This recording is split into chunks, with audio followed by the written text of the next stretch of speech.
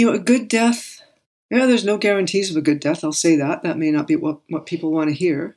But it's, in my mind, if I'm going to have an answer to that for myself, it will be as conscious a death as possible. It'll be a death that looks after, in my dying, the ones around me. Hi, I'm Brilliant, your host for this show. I know that I'm incredibly blessed. As the son of self-made billionaires, I've seen the high price some people pay for success, and I've learned that money really can't buy happiness. But I've also had the good fortune to learn directly from many of the world's leading teachers. I created this podcast and the School for Good Living to share what I've learned, and to keep exploring the question, what does it mean to live a good life, and how can we do it? Despite my privilege, I lived for decades in a pretty dark place, and I know that living is often a painful, difficult, and messy business. But I also know that it can be wonderful beyond imagination, and that it's a skill at which we can improve. That's why every episode is a conversation with an author who's an expert regarding spirituality, health, relationships, work, rest and play, or money. I also ask my guests about their creative habits, routines, and mindsets, and what they've done to get their books written, published, and read. If you're ready to be, do, have, and give more, this podcast is for you. Welcome to the School for Good Living. For nearly 3 years, I've opened every episode of this podcast with the question, what does it mean to live a good life? With today's guest, I could have opened with, what does it mean to die a good death? Today, my guest is Eve Joseph. Eve is an award-winning poet. She's an incredible storyteller. She's written a book about death and dying, which also happens to be her memoir, called In the Slender Margin, The Intimate Strangeness of Dying.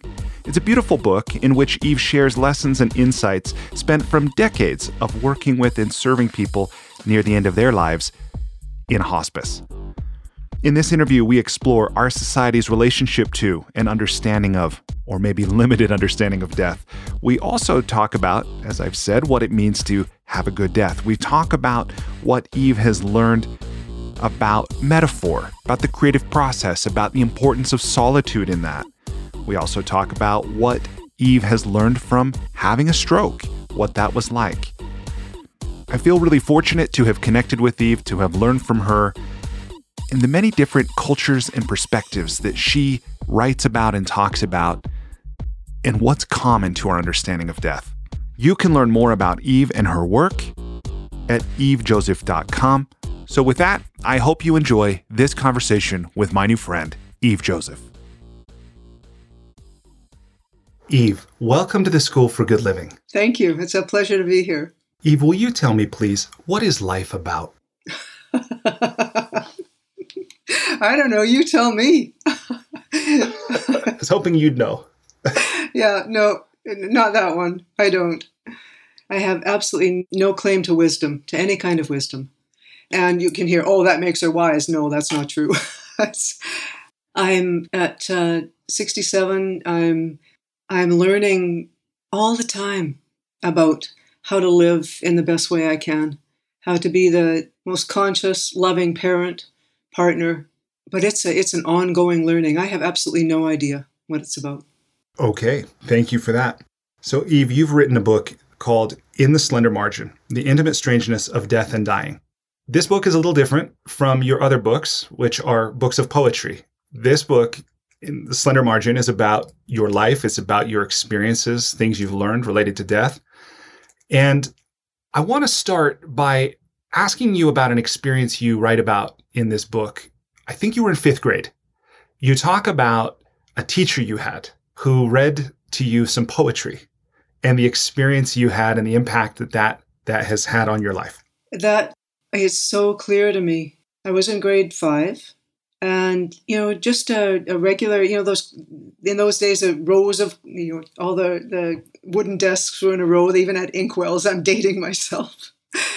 And at the front of the class, Mrs. Black read a poem.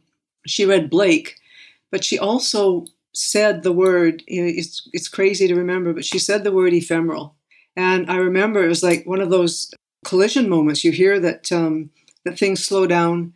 You hear that that time moves really slowly in when there's an accident or trauma, and it wasn't trauma, but time completely slowed for me.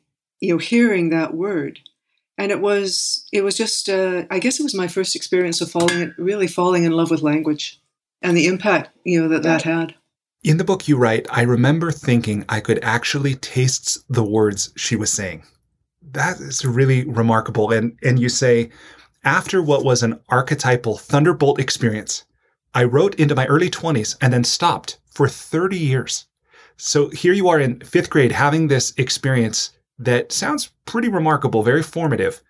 And yet, for some reason, you stopped writing for 30 years. What will you tell me? I know we haven't given a lot of context for the listener yet, who you are, what you do, what your life journey has been. But I thought it might be valuable to start with something that was a passion or a curiosity or an interest, and then to talk about what seems to be a pretty normal human thing to do, which is to, for one reason or another, to disconnect from that and then later reconnect with it in our lives. Will you kind of sketch that life journey out for me? Yeah, that it's a very timely question. Brilliant. I'm actually working on an essay right now. So I am a poet. I've been writing for the last 25 years. And as you say, there was a long hiatus, from that, being that young girl, falling in love with language, doing some writing, in my 20s, or up into my teens, into my early 20s, but then leaving it. And I'm writing an essay that I'm trying to mine what happened.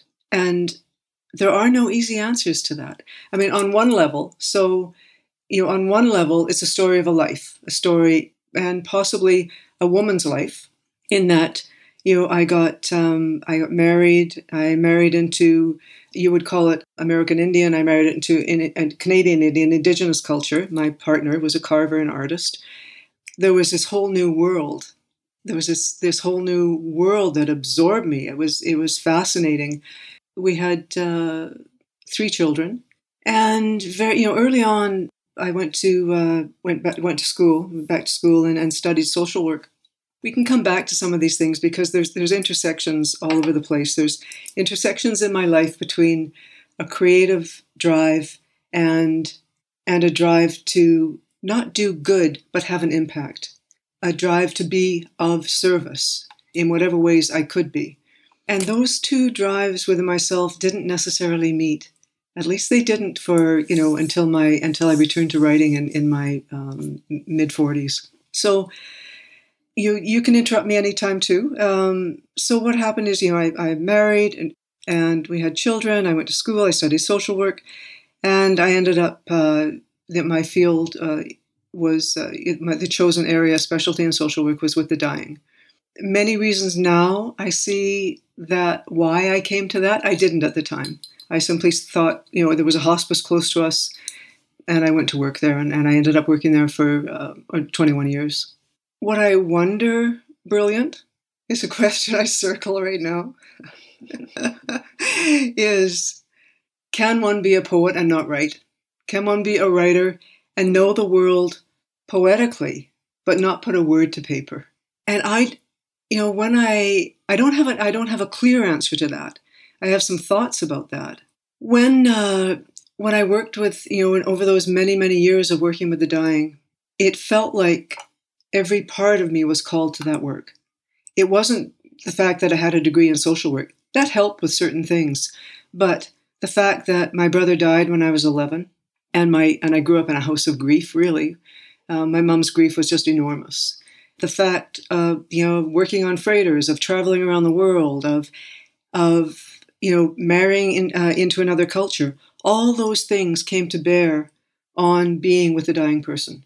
It was what my life allowed me was to enter as much as possible, their experience. I think, in retrospect, now, that I write, now that I'm a writer, I think that the very same things come into play as a writer. Getting a degree isn't going to help you.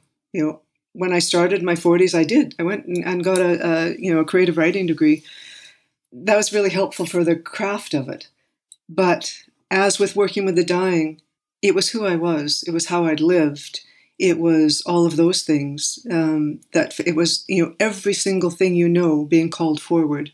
to work in both those areas. So both with writing and with work with the dying. And so, back to that question of can one be a poet or can one be a writer and not write?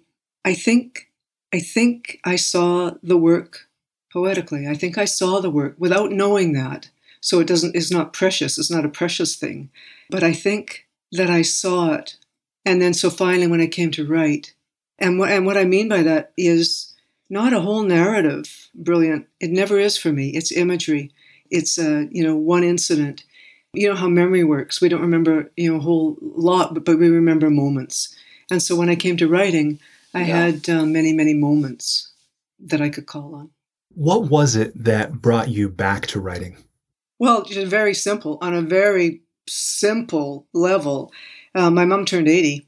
I don't know if I mentioned in the book, the first poem I wrote, I was 11. And I gave it to my mom when my brother died. He was killed in a car accident. And it was the first poem I wrote. And what I was thinking about yesterday is that I knew nothing about poetry, just writing my grade 5 poetry. But I saw that, and I didn't understand what solace meant, but I saw that poem consoled her in a way that nothing else did. And also what I would say about having written that poem is that it was my first experience, one that I would forget for a long time, but it was my first experience where poetry could speak for me when I couldn't. It had language, where as an 11-year-old, I had no language to speak that, but the poem could. And that sounds possibly a little bit airy-fairy, but poetry knows more than I do. It always astonishes me in that way. So I'm giving you long rambling answers. Back to what brought me back was writing a poem for my mother's 80th birthday. And it seemed to me I hadn't been reading a lot of poetry, but that's what I turned to. And that poem, again, an atrociously bad poem, very long poem, a 10-page poem of the decades of her life. It lit a fire. It feels like these embers were there all the time, but it was more than smoke and ember. There was a little fire that got started there, and I just was ravenous to know everything I could know about poetry. Your question about can one be a poet and not write poems, it might not be in the same ballpark, but I have, our family has owned for many years a National Basketball Association team, the Utah Jazz, and as I look at players, like I'll look at Michael Jordan, and I'll look at some of our Hall of Fame players, Karl Malone and John Stockton, and I'll look at one of those three I just mentioned won a championship, two of them didn't.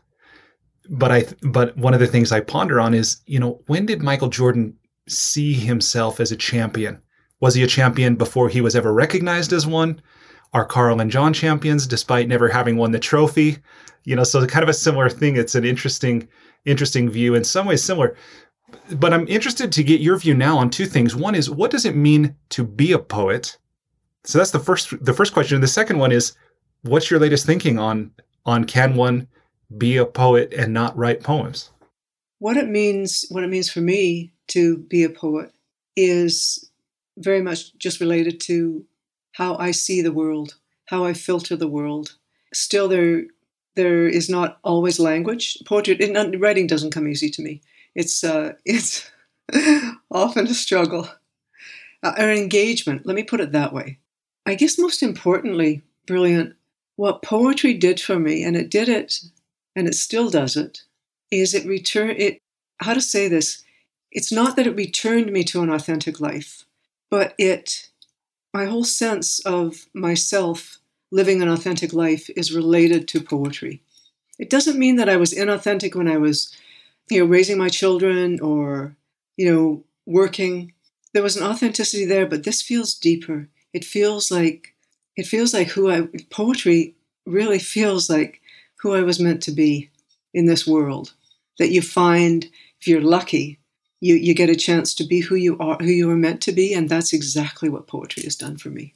Second part of your question, yeah, I totally believe you can be a poet and not write. I have a dear friend who's a counselor at hospice still, and one of the most poetic thinking people I know. She brings this poetic gaze to the dying that's phenomenal. She doesn't write. I keep telling her she's a poet. She needs to write.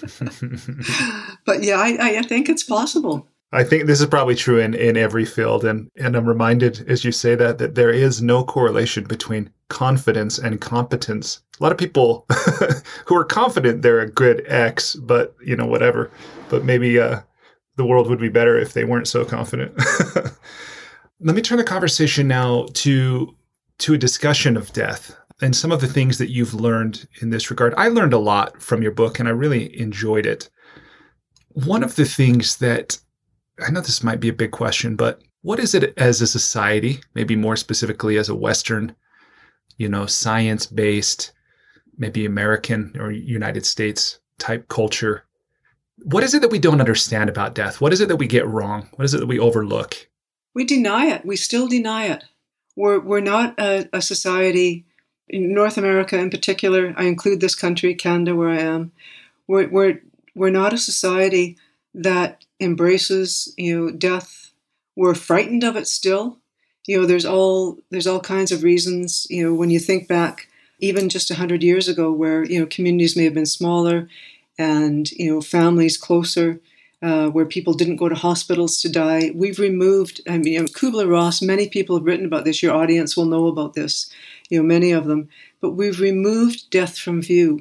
And by having removed it from view, we no longer know what to do with it. We've lost ritual and ceremony. And that's connected again sociologically to many people turned more to religion for answers. Not as many in the same way do that. So if you don't believe in God, how do you make sense of this? So there's many, there's societal things, mainly I would say our denial of death. And one would hope that it had changed. It has somewhat, but not in the larger society, I don't think. Our denial stops us from acting and from finding ways to not be frightened, but to go through that grief, to experience that grief, to share that grief, to have language. We don't, again, coming back to writing, we don't have a language that helps us to understand. Those are some of the things I think.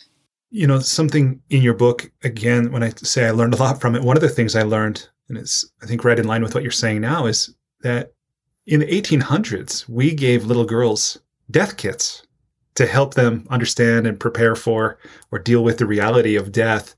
Will you talk about what are death kits and why did we use those and why did we stop? Well, I think certainly it was connected to the role of women at that time as caregivers, as the ones who would look over, take care of the family. And death was, look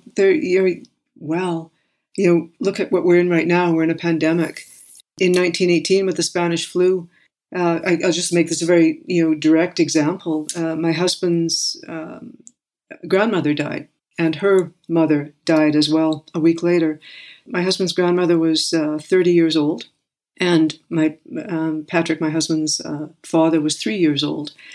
And his 11-year-old sister was the one who helped raise him and who helped, care for the family, after that. So I think that we can't even imagine children these days taking on those kinds of roles.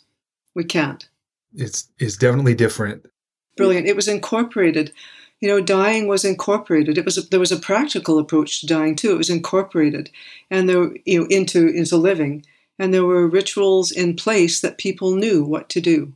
You mentioned too, and this I think is no surprise, but it's one of these things that maybe as we live along, as we go through life each day, and we don't necessarily see the long view, where we've come from or where we're going as a society or individuals. But you point out that historically people died at home rather than in institutions or care facilities, and that this is really only a fairly recent development. How do you think that this has changed us? Are we better for it? Have we lost something? Like, what's your view of that? Again, nothing is straightforward. It's tempting to say Yes, we lost something, but we've gained things as well. With there's wonderful hospices. There's so much more is known. And I imagine in those days, brilliant in the days that people were routinely dying at home, that would have been enormously stressful as well. One of the reasons that you can't answer a question in isolation is when people died at home, there was a whole structure in place in that community, in that town, where, someone's going to drop off food every day, someone's going to take care of the kids, somebody's going to help, clear the land, whatever it is. And we know, so when I think of people dying at home, which is, we have the option, it's good, we don't necessarily have the structures in place to support that other than professional structures. Yeah. Certainly family, there are families and families will come together, but communities, I'm not sure, will come together in the same way. So you'll have a professional nurse come, you'll have a counselor come. I was the counselor on the palliative response team. And in some ways, we took the place of what would have been perhaps in other years, the priest arriving or, somebody with authority. We had the authority as a nurse and a counselor. I don't know if that answers your question. It does. Thank you for that. In your book, you talk about something called a good death. You talk about the fact that medical anthropology has this as a term, and that studies in medical anthropology have shown that death is defined as good if there is awareness, acceptance, and preparation, and a peaceful, dignified dying. You say we tame death with our ideas about it. What's your view about a good death? I mean, is this clearly there's, painful deaths and long, slow deaths and, this kind of thing. But this is an idea I hadn't given a lot of thought about. And maybe it's because I'm only in my 40s and I think I'm still in pretty good health. But if you were to describe what does it mean to die a good death, how do you describe that? It's so subjective. First, what I would say it isn't is I think that we do ourselves an incredible disservice when we think that there is even such a thing as a good death to strive to look towards. Because, I remember one family member who was so worried that her loved one had not reached acceptance, that he was dying and he wasn't accepting it, he didn't want to die, and she was so worried that that meant it wasn't a good death. It was his death. For him to have accepted his dying before he was ready, or ever, was not going to be in line with who he was. Elizabeth Kubler-Ross, she really broke through many of the barriers around death and dying. And when people look at her stages, the last one being acceptance, they see it as as a destination. And she never meant acceptance to be a destination. We go in and out of those stages all the time. A good death, there's no guarantees of a good death, I'll say that. That may not be what people want to hear. But it's, in my mind, if I'm going to have an answer to that for myself, it will be as conscious a death as possible. It'll be a death that looks after, in my dying, the ones around me. I think it sounds like it may be a false truism, but it seems that many people die in the way that they've lived. I saw that. I would hope in my dying to not, to be able to help still. I've been a helper all my life. And so I would imagine in my dying, I would hope to be able to do that as well. I think that's a really beautiful view about, a good death being one in which the people around you are, acknowledged and cared for. I often think about my brother. He died 3 days short of his 45th birthday, and it was unexpected. And when we went into his home and into his office, obviously he didn't know he wouldn't be coming back, and neither did we. But I just reflect on, the drawers and the papers on the desk and just how ordinary it all was. But to look at it in that view of someone who would never be returning to it, never organizing it or sorting it or anything like that, it caused me to think a lot about how I live and what I keep and what I don't. That's pretty remarkable. You write about, in this book, you write about how you discovered some rituals being the same. You talk about we've lost ritual and ceremony as a society to a large degree around death, perhaps in particular. But you mentioned that in this, I think it's pronounced the Salish, is it the Salish culture or the Jewish culture, that some of the rituals that they have around death are actually pretty similar. And I would suspect other cultures as well. Will you talk about what do these cultures that developed in very different parts of the world at different times, perhaps, what do they have in common? Well, when I look at the two, mainly, indigenous culture, my ancestry is Jewish. I think, in the book, I'll just tell the story. You can do with it what you want. But in the book, I talk about a very wonderful poet here. She died some years ago, P.K. Page, and she used to tell a story about influence. And her story was there was a bird was raised in captivity, away from its species. It never heard its song. And then when the ornithologist slowly introduced it to birdsong, it was not of its own species, so it was other birds. But it picked the notes that formed its own species song from the notes of the other birds.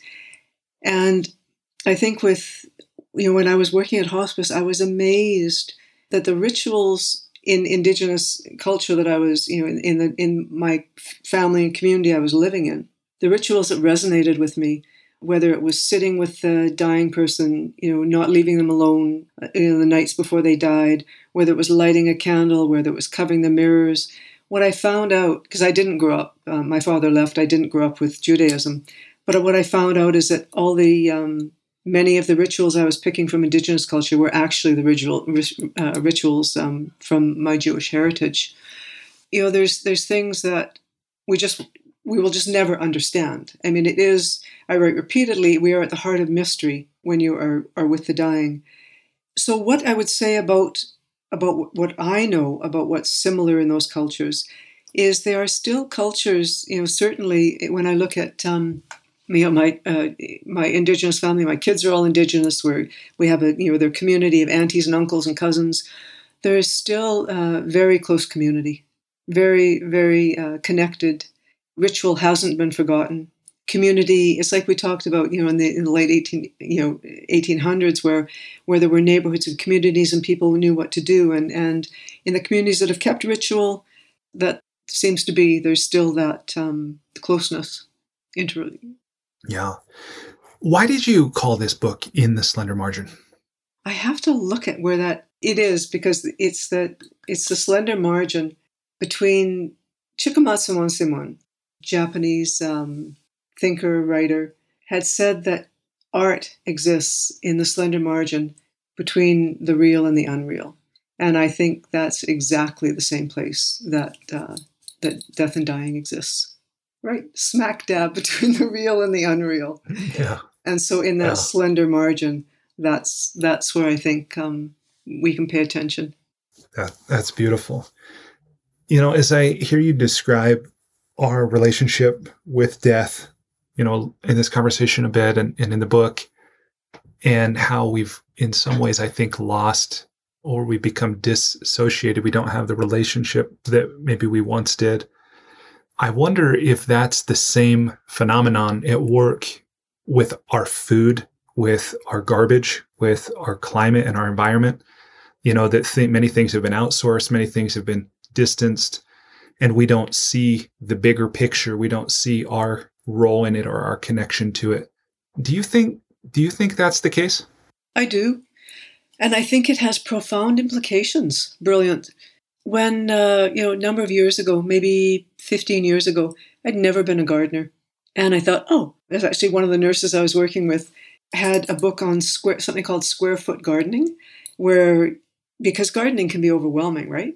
But if you develop these little plots of a square foot, and you put peas in one, and then a square foot beside it, you put potatoes in that one, right? You do that. So I started square foot gardening. And very, very soon, we started composting, and we started, our garbage went way, way down. And we started looking at what we were buying in the grocery stores. It fundamentally changed our lives. What a fun idea, this square foot gardening. It's fun. Oh, it's so great. No, literally, you've got these square, and you can plant in your, so you've got your little plot of land here, and you can do it anywhere. And you can plant flowers in it in one of your square feet. You can plant, anything. So it's really cool. It's really neat. And then I became a gardener out of that. That is really great. Yeah. So yes, and that your question is if we separate ourselves from things, how can we care about them? How can we be aware? How can we taste them? How can we know? Yeah. Well, in that then kind of brings me back to this idea of living as a poet or living poetically or something. I love the way you describe this in the book when you say, poetry is how I see the world and how I know I'm fully alive. You also say, it feels as essential as breath. It calls me to be present and shows me things as if for the first time. And that is so wonderful that, I've practiced a formal meditation practice for about the last decade, and I've begun teaching mindfulness in the last few years to others, but I'd never thought about poetry as a doorway to, helping, first of all, for myself, but also helping others who might not be open to mindfulness per se, but as to be present and see things newly. That is really wonderful. If you were to instruct, and I suspect you do from time to time, young writers or maybe even older writers, what instruction do you give people? Or what invitation or challenge do you give people who want to write and live poetically? This sounds so cliche, but to follow what you love. I didn't find poetry, or poetry didn't find me, however that works, because I was rationally trying to think about something, it just pulled the carpet out from under my feet. I loved it. I didn't know anything about it or much about it when I started, reading voraciously all the poets I could find, and just so follow what you love, but also educate yourself. Read everything you can. Read what you love. Find new writers, find new poets, find the people who speak to you. There are. I've been. The last book I wrote was prose poetry. I have been absolutely captivated by prose poetry. And so, now if I go into a bookstore, I'll flip through a book, and if it's in traditional line, unless it's someone I'm looking for in particular, I may not be interested. But once I see that little window block of prose poetry, I'm going to read it. So trust that. It's not just what you love, but what you love will find you as well. That's certainly, again, not wanting to sound, new age and out there. That's been my concrete experience of writing. What I've loved has found me. Thank you for that. Let me ask you a bit about metaphor. I'm so fascinated by metaphor because as a coach, well, let me back up. I had a teacher once say to me, when people speak, their brain comes out of their mouth. What people really believe, how they feel is often expressed in their speaking. And what I'm amazed at as a coach is how often people are unaware of what they think, what they feel. But if you can help reflect back language to them, and especially metaphor, because in some ways it's easier to see if someone uses a term like ball and chain when referring to their spouse. You probably have a pretty good idea how that relationship feels for them and so forth. That so much of our metaphor as we live is unconscious and often disempowering. But when used consciously as like a poet, or maybe unconsciously when we're in a flow or the muse is speaking or whatever, who knows where it comes from. But anyway, that's all a long setup to ask you about metaphor. What's your understanding of, or what's your relationship with metaphor? Oh, for me, metaphor gets right to the heart of something. So it bypasses explanation. It bypasses simile, where you would say something is like something, or as, compared to like or as. The grill is as hot, the hot plate is as hot as it's a terrible simile, as the sun. But metaphor, I remember a friend, a poet, writing a line once, just saying that he had a pond, and he said that the goldfish were the water's thoughts. And to me, that's metaphor. And so it just cuts away everything to the truth of a situation, to the truth of something. Yeah, it feels like it bypasses the editor, it bypasses the intellect to go right to the heart of what something is. Yeah, and I was so struck by a sentence you wrote where you say that metaphor, the engine of poetry, which first of all, I love that. So metaphor, the engine of poetry, is also the language of the dying. What do you mean by that? It amazed me. It was one of the, we mentioned earlier, brilliant in our talk, how working with the dying and writing poetry are twinned. And my experience of that over the years was, I didn't know before I started working with the dying. I didn't know that that metaphor was the language that people came to. So you'll get many, many, many, many examples all the time of people just saying things like, I want to go home now. And even if they're at home, that it's a larger home they're talking about. Or, the woman who says, my suitcase is packed at the door and I'm ready to go. Or, the man, I think I said in the book, I remember going to a gentleman's house. He was dying, quite imminently dying. And he pointed outside and he said, there's a yellow cab that's just pulled up out here. And he said, it's got the wrong address, but I'm going to go anyway. And, another woman who said to me, they're jackhammering my street. Where am I going to live? And they're astonishing metaphors for dying.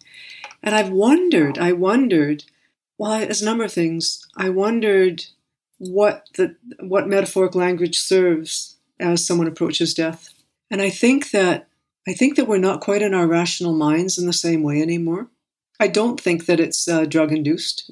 Some physicians will say that, people are on, high doses of morphine, or this isn't related to that. It's a way of being able to speak about death, but without saying, looking at your loved one and saying, I'm dying. It's different, but it isn't a conscious decision either. Don't get me right. It's not a way of avoiding. It's just the music of the language that comes as someone is approaching death.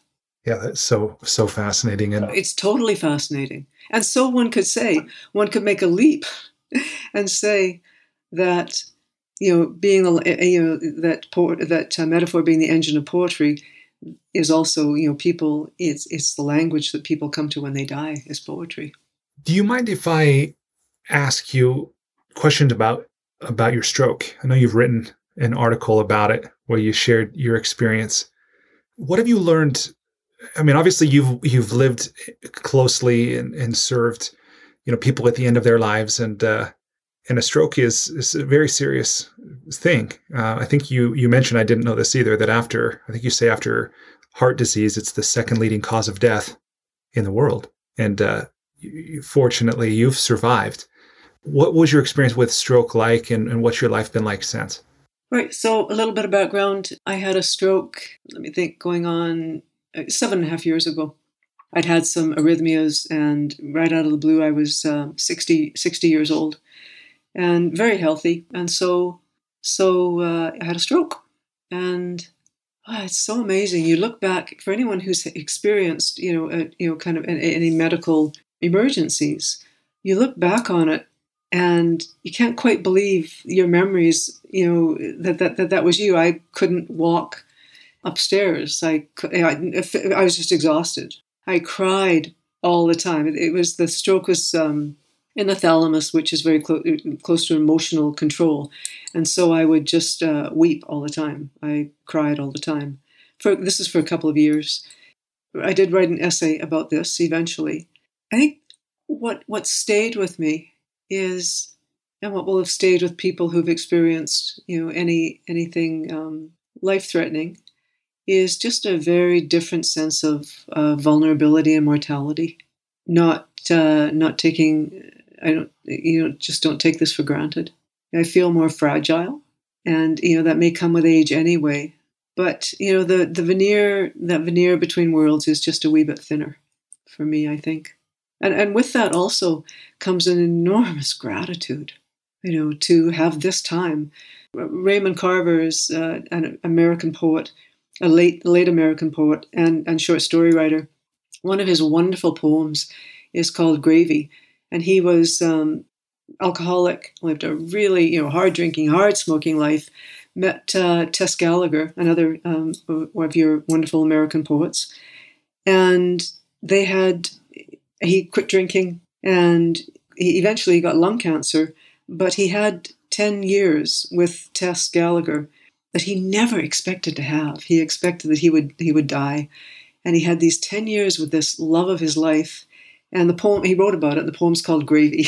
It's like, it's a wonderful poem. You should look it up.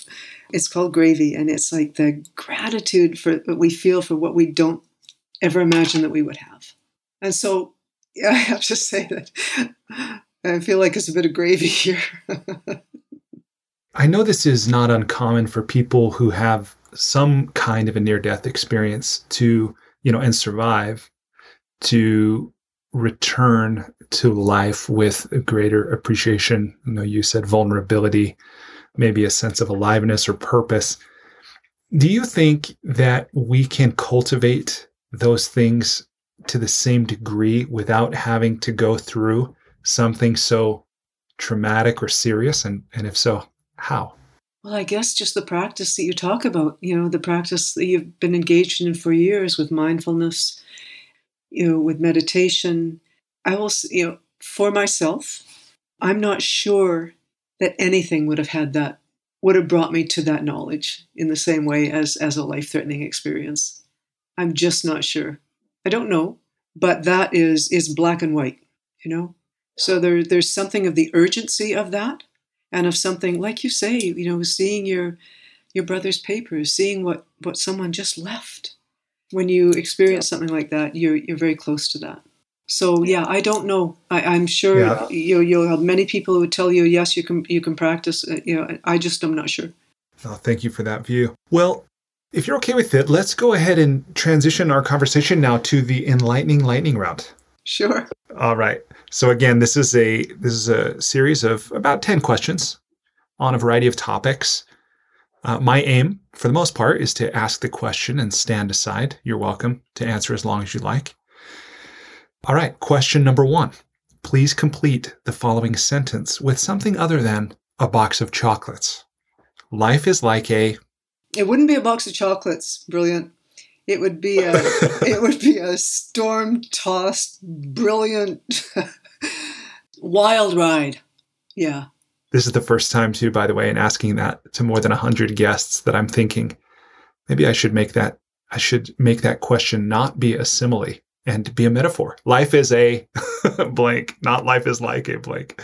But would it change your answer at all if it was life is a... No. Okay, I like it. All right, question number 2.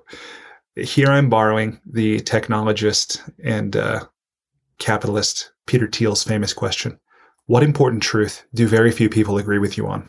Bah. This is like the Proust questionnaire. It is actually. And I didn't know of what that was until after I'd created this, but very much. It's shorter though. Okay, the question is, what important truth do very few people agree with you on? Well, I'm not sure how many would agree or disagree, but, a truth for me is it's so hard to articulate. I think of things like people practicing tough love and, having, for whatever reasons, they practice that. And I just am the opposite in the sense of, I just think you live as generously as you possibly can. I'm not sure that people would disagree, so that trips me up a little bit. But that you're not too careful. Yeah, I'm not sure I'm going to be able to answer that one well for you. No, that's great. You're doing great. There's no wrong answer. So perfect. Okay, we'll go to question number 3. I recognize this might be a bit of a stretch of the imagination, but if you were required every day for the rest of your life to wear a t-shirt with a slogan on it, or a phrase or a saying or a quote or a quip, what would the shirt say? My first impulse is not good. It would be leave me alone. Because I don't like slogans, and I don't, it certainly wouldn't be anything that invited sentimental responses. Okay, perfect. Yeah. I wouldn't put "leave me alone," but it would be it would be something that didn't, that probably did the opposite of what someone who want to wear a T-shirt would do. You have a very difficult person here with you today. It's perfect. It's perfect. Okay, question number 4. What book, other than one of your own, have you gifted or recommended most often? There's a number of them, but Viktor Frankl's Man's Search for Meaning would be one of them. Frankl being a Holocaust survivor who wrote this book following his years in a concentration camp, and then developed a therapy out of it, logotherapy, where he talks about the most important thing in this life is how we make meaning. I think that we often give books, not just books that we love, but the books we gift to people, often maybe people who are maybe struggling. So that's one of them. And another one would be Joan Didion's The Year of Magical Thinking, for the same reasons that often a book comes to mind when you want to be able to reach and be able to offer something to someone. Yeah, thank you. That book, by the way, Man's Search for Meaning, is the most common response to this question on my show in about Oh, that's so interesting. So I haven't quantified it, but my guess is it's at least 15 of the 100 people I've asked have said that. Wow, that's really interesting to me. That's great. Yeah. Question number 5. You've been based where you are a long time, but I imagine that your work has taken you around at least the continent. So with a lot of travel. This question is about travel. This is all a long way of saying, what's something you do or something you take with you when you travel to make your travel less painful or more enjoyable? When I travel, I have books. I remember when I was a young woman, I worked on freighters. I worked on Norwegian ships, and we traveled all over the world. Cargo ships, not passenger ships. This was in the early 70s. I'm even not sure it's possible anymore. But I remember when we were going we were picking up pulp and paper and lumber from Canada and coming down your way along the California coast and off to, Japan and Korea and all over. And I remember I think it was on a first long stretch to Japan, seeing an albatross. Just albatross just came and wove behind us and for days and days and days. And I had my Ancient Mariner with me. I'd sit on the back. How perfect. Oh yeah, I would sit on the back. And so, a book is ordinary answer, but that's really, really critical for me. Thanks. Question number 6. What's one thing you've started or stopped doing in order to live or age well? Well, again, back to your question about, is it important to be connected to how we live and what we do? That square foot gardening that I mentioned, it went from the little square foot to a bigger, we tore up our whole backyard and, put in flowers and plants and food. And in the last, I guess 3 years now, we're essentially vegan. We vegan, but we eat fish. So we're, / We've really made changes in our diet. It wasn't a bad diet, but we no longer eat animal product. And I think that that's been a really, really good thing in my life, in our life. Right on. And good for the planet, too. Yeah, and good for the planet. Yeah. Question number 7. I ask this, knowing you're Canadian. What's one thing you wish every American knew? Yeah, okay, I'll answer that. And I apologize if it's presumptuous, but what I would wish that all people knew was that if we look after the other, we're looking after ourselves. So where that comes from is my husband was teaching or giving actually a workshop years ago in Bellingham.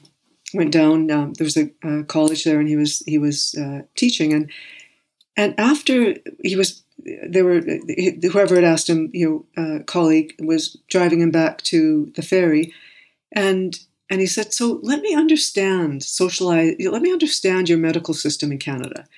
I would pay for somebody who's ill, but I wouldn't, why would I do that? And the one good thing in this country is that we don't even question that. We pay our monthly amounts into what I think you guys see as socialized medicine, so that anyone who gets sick will be looked after. I didn't pay a cent when I had my stroke, or rehab, or any of that. And so I would just want people to understand, when you wear a mask, you're looking after somebody around you. You're looking after, somebody who may not go back to their grandmother with COVID. So that's what I would hope that people understand, that what we do, we do it to look after each other. Yeah. I'm just pausing because I'm reflecting on, my wife and I had this conversation not long ago about perhaps the reason so many Americans are resistant to that is we know that there are this is a very judgmental statement, but these very dumb lifestyle decisions. Like, should I pay for the fact someone overeats fast food, or that they smoke, So anyway, but I love your view on, taking care of the other is taking care of ourselves. It fundamentally is. And you know what? It fundamentally works here. Yeah, it's beautiful. Okay, coming down the stretch, almost done with the enlightening lightning round. Question number 8. What's the most important or useful thing you've ever learned about making relationships work? Those were very different size. You saw my whole life pass in front of me there. Oh, yeah. And so what those size were, is first was listen. Listen way more than you talk. Not that long ago, a couple of years ago, somebody I loved very much and I had a falling out. And I was bereft and didn't know what to do. And I went to a counselor and came to understand that sorry, brilliant.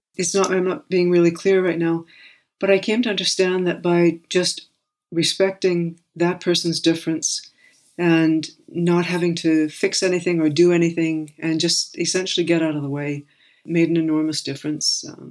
It would be, just succinctly, it would be really listening to people, even when what you're hearing is triggering for you, challenging for you, but try and understand. I mean, it's as cliche to saying, trying to walk a mile in their shoes. Try to understand.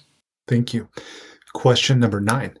Aside from compound interest, what's the most important or useful thing you've ever learned about money? Or what's something you're always sure to do with it, or you never do with it?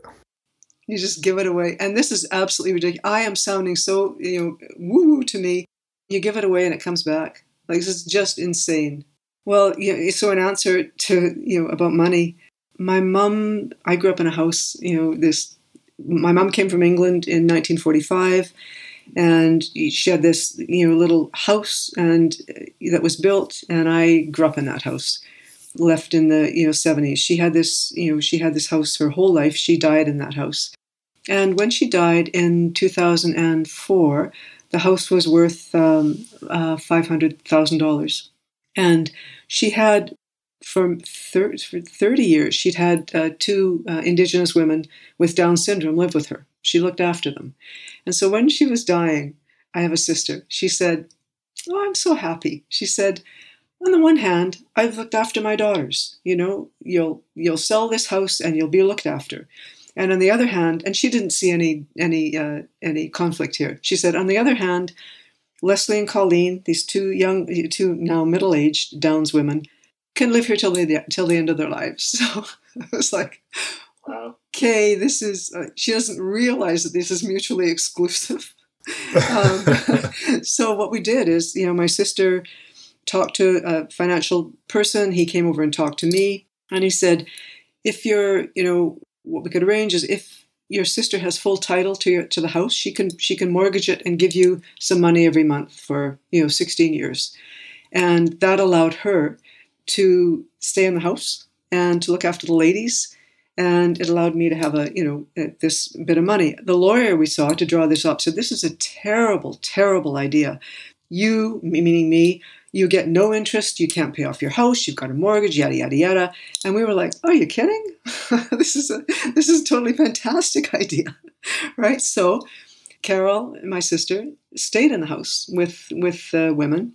And then in, when are we now? In 2018, the ladies moved in with a caregiver. My sister could no longer look after them, but they moved in with a caregiver who'd been part of our lives for 20 years in her own home. And we sold the house for $2.3 million. Holy cow. And then gave our 5 children $100,000 each. It was just like, wow. Boom, So, I mean, yeah, it's a money story, but it was the joy of that, and the crazy kind of reward. Like I look up at the sky. I don't know, where my mother is, but it's like, oh, okay, thanks. Yeah. So yeah, money, you give it away. Yeah. That's the law of reciprocity right there. And it's wild, seems to work. Yeah, that's beautiful. Okay. And the final question here is, if people want to learn more from you or they want to connect with you, assuming you're okay that they do, what would you have them do? Anybody can write to my website, and I'll always write back to people. I don't give out my personal email, but I will contact through my website. And the website is it evejoseph.com, evejoseph.wordpress.com? www.evejoseph.com. Okay. All right. And then the last thing here is just, I'll say this now to make sure that I don't try to squeeze it in at the end or forget it. As a token of my gratitude to you for making time to share your experience and your wisdom, you are wise, Eve. I have gone online to the microlending site kiva.org, and I've made a microloan to a woman entrepreneur in Kenya named Alice, who's a 35-year-old mother. She's a smallholder farmer who started farming a few years ago out of necessity, economic necessity. So she's going to use this money to buy fertilizer and seeds in order to improve the quality of life for herself, her family, and people in her community. So thank you for giving me a reason to go make that loan. Thank you. Yeah, my pleasure. Then the last part of our interview here is I've read a few things online about your writing practices that I'm excited to ask you about. Maybe I'll start with this one about solitude. Will you talk to me about the role of solitude in your writing? It's so interesting to me how absolutely essential solitude is. My husband is a poet, playwright, and he can write anywhere.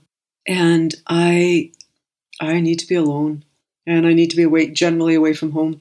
So what a month ago, a friend of ours, a writer, has a cottage on the water that he just lets writers use. And I went there for 2 weeks.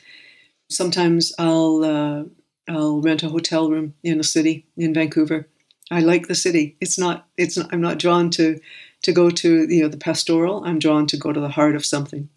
What I find happen, why I think it's essential for me, brilliant, is that over a couple of days, the external world starts to retreat, and the internal world of thought, of image, of whatever those sparks are, starts to come more. My T-shirt, which is not a very good answer. It's like, leave me alone. Maybe that's your writing shirt. Yeah, that's my writing shirt. I no longer talk to people. I mean, I'll go get a coffee in the morning, but I don't talk to anybody. And then something starts to come that isn't as interrupted as normal. So it's really essential for me.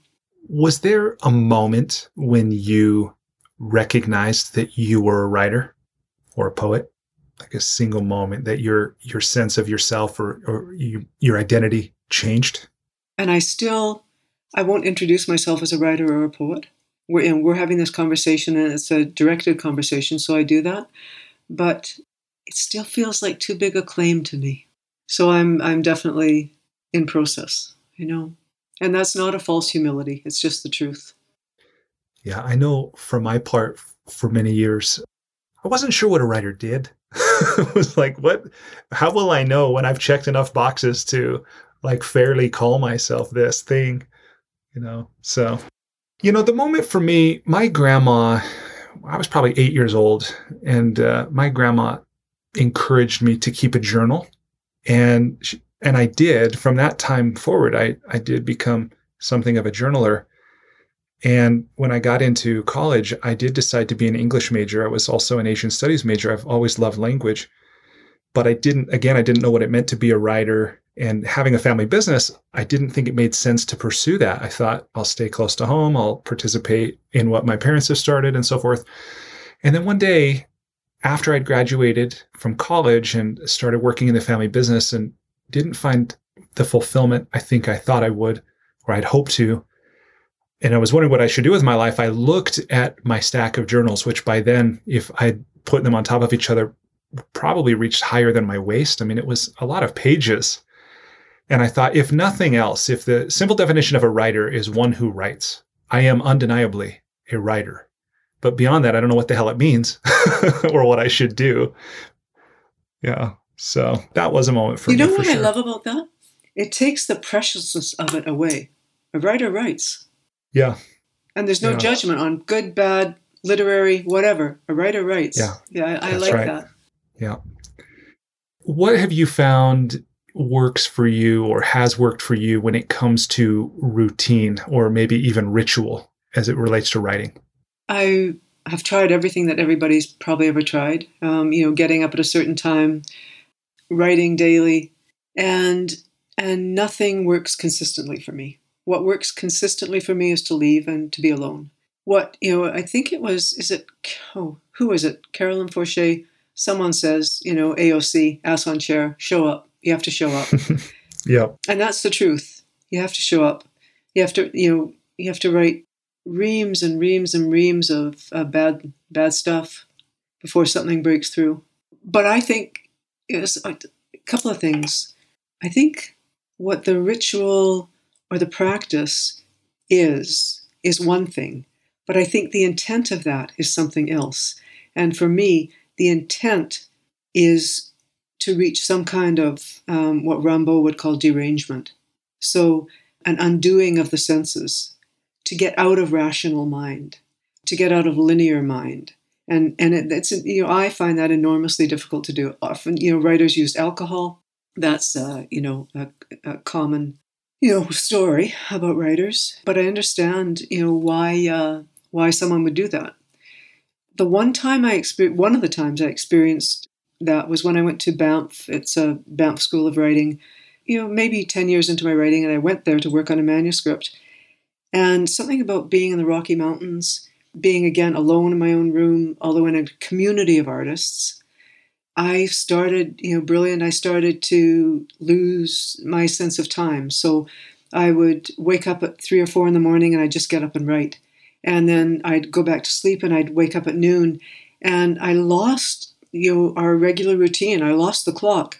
And it was the closest I've come to derangement and to understanding how deeply connected that is to creativity. So I don't think it's the ritual itself. I think it's what you're calling on it. It's duende. It's the presence of death. It's the nonlinear that you're trying to access. I love that. That brings up so much for me too. I think about what William Burroughs said about exterminate all rational thought. And then for someone who lived for Burroughs as a gonzo journalist and experimenting with all kinds of substances, maybe there as well. But also what a teacher of mine, Werner Erhard, says about the essence of communication is intention. Like you're saying, it's not the ritual of the thing, but the intention behind it. And exactly. But the ritual may help us get there. Yeah, that's really beautiful. I know that with creativity, with virtually any creative process, the tools we use and the way those tools feel, a pen, a paper, a computer, a software, these different things, they matter to both our experience and in some way the experience of the person who experiences our work. Having said that, what tools or what technology helps you or has helped you to achieve creative expression? If I'm understanding your question, I think of, when I first started writing, it was, by hand. not even a typewriter. Patrick, that it was a typewriter, and it wasn't. It was. I write now, and let me know if I'm not understanding your question. I write on a computer. I just one thing I think of. I think of writers I've heard who say that they write by hand still because it feels like that motion goes right through their brain into their arms into their fingers. That's not my experience, but in that computer and in those documents, I have all kinds of little weird idiosyncrasies that, about. So, for example, it's like your journals, waist high. I will, this is definitely one of the things for me. I have a file called Entries and Observations, and I let myself go there. It's, I think, 800 pages long. I let myself go there and not have the editor. Slender margin started in there. It was like I could just write anything, and I would not allow the editor into those pages. And then when something starts to take shape, then I'll remove that out of Entries and Observations, and I'll start a file and I'll work on it. But it has to start in the compost file. Yeah, I was, for me, I love that. It's like a creative stew. It is. Yes, anything goes there. Or primordial. Yeah, that's cool. Well, let me ask this about your reader. How connected do you feel in the moment that you're drafting to the person who will be reading your work? And along those lines, do you write with a reader in mind? Do you write for yourself, something else? How does that work for you? I think it works differently in prose and poetry. So, for example, when I was writing Slender Margin, I felt I didn't have an ideal reader, but I felt connected to whomever might read this book on death. I felt as if I was speaking to someone. With poetry, and certainly with prose poetry, because it's still controversial. And I'm drawn more and more in prose poetry, brilliant, to the surreal. And so I'm actually writing myself up. I'm writing myself out of a readership. And I can't help it. So that is for myself, amazingly, as it did win a prize, which is an incredible blessing and a wonder to me, because it does feel like it's the convolutions of this, this. Yeah, congratulations on that as well. Thanks. So, what's the lesson that you can? I guess that the truth is that you don't write for others, you write for yourself, and you find that. I'm reminded of what I once heard attributed to the novelist Kurt Vonnegut, when he said, write for just one person. But I love that that's so open-ended. Is that one person ourselves? Is that a reader? Is it a specific reader? Is it some kind of composite, avatar reader or something? So, well, knowing that the intended audience for this conversation includes those who want to do what you have done, what you are doing, which is doing what you love and sharing your gifts with others in ways that they enjoy and that matter. Somebody who's maybe at the beginning of their creative journey, maybe they don't trust, they don't yet believe that either they have what it takes or that they're good enough or whatever inner critic might be saying, or somebody who's on the path, maybe they've had some measure of success, whether commercially or just feedback from peers and family. But what do you say to people who feel called this direction to write and to share their writing? What advice or encouragement or other words do you offer them? So what really helped, I think what was really important for me was to start with a passion, to start with this, to be gripped again by language. But then, I immersed myself in reading, in finding as many, past poets, present poets, finding work that I loved, immersing myself in language. So educating myself. I started an education for myself. Brilliant. I had to. I went to school. I did, a couple of years of creative writing. Again, as I said, that they're helpful things to do. If you're starting out, I would say to people, if you're writing poetry, prose, whatever, send that work out, and you will get a zillion rejection slips.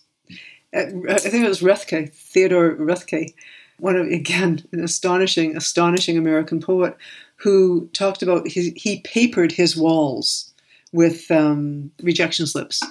But there is something I think really important. We talk about, yeah, you write for yourself, but your work also has to be out there. It helps, for your work to go out, to be heard. The feedback is wonderful. When you see your first piece of writing and published, it's enormously rewarding. So so send it out, read, learn. If there's other people that are writing, if you have a little writers group, so that works for some people, it doesn't work for others. But talking about writing, reading it, all those things. I'm just thinking, was there anything else I did? But it was just that, and it was staying at it, and one little success builds on another little success, and then you begin to see that something is actually possible. When I was in creative writing, and I had a very good teacher who was teaching craft and different forms. It was, and one of the forms that she taught was the ghazal, Persian form of poetry. And I loved it's written in couplets, and I loved the associative nature, how it was like a falling of the brain. It tracked the movement of the mind. And I was completely caught by that. So I started to write ghazals. And that same teacher, that same prof one day was going through, I had to hand a manuscript for the course in, and she found these ghazals at the end of the bottom, and she said, "What are these?" And I said, "Oh, I'm just playing with it. I really love it." And she said, "Write these," and it became my first book. So you just don't know. Yeah, I love that, and I love to, and this was something I really enjoyed learning about your journey from, is that the form of something, whether it's prose, whether it's these ghazals, something else that even before we know what we will populate the form with, we can know we love the form of something, or we're curious about it. And I think there's something there that, of course I don't even know what that would fall under, if this is like semiotics or, There's a dance of form and content, and trust that with your content, you will find the form, that allows you that, the ghazals were an attempt also to write, my first attempt to write about death. And eventually what that needed was a more prosaic, open thinking line. And so, so that happened. But you find that, and you can also, you can flip that right in the opposite way, brilliant.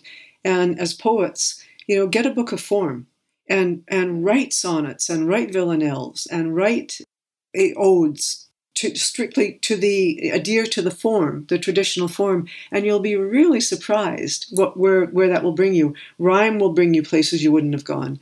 Meter will bring you places that you wouldn't necessarily go. So play.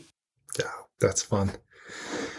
Well, Eve, I have enjoyed this. As I mentioned a couple times, I've learned so much from your book and from our conversation today, and I'm really grateful. We've connected. So thank you for being a guest. Thank you so much. You're a lovely interviewer, a lovely man. So thank you. Oh, there you are. Well, thank you. It's been my pleasure. And I know there's so much more we could still talk about. And I don't know about you, but I feel like maybe we're about at the end of the conversation. Is there anything that we haven't touched on that feels like it might be of service to the listener? There's nothing. It's just been a lovely conversation, which is not an interview so much as just a lovely conversation. So thank you for that. I agree. Well, my pleasure. Well, okay, so we'll go ahead and wrap there. So I'll just say again, thank you, Eve, and thank you to everybody listening. I hope that you've enjoyed this. I hope if you've listened this far, clearly there's been something that's resonated with you. If you haven't already checked out Eve's work, I hope you do.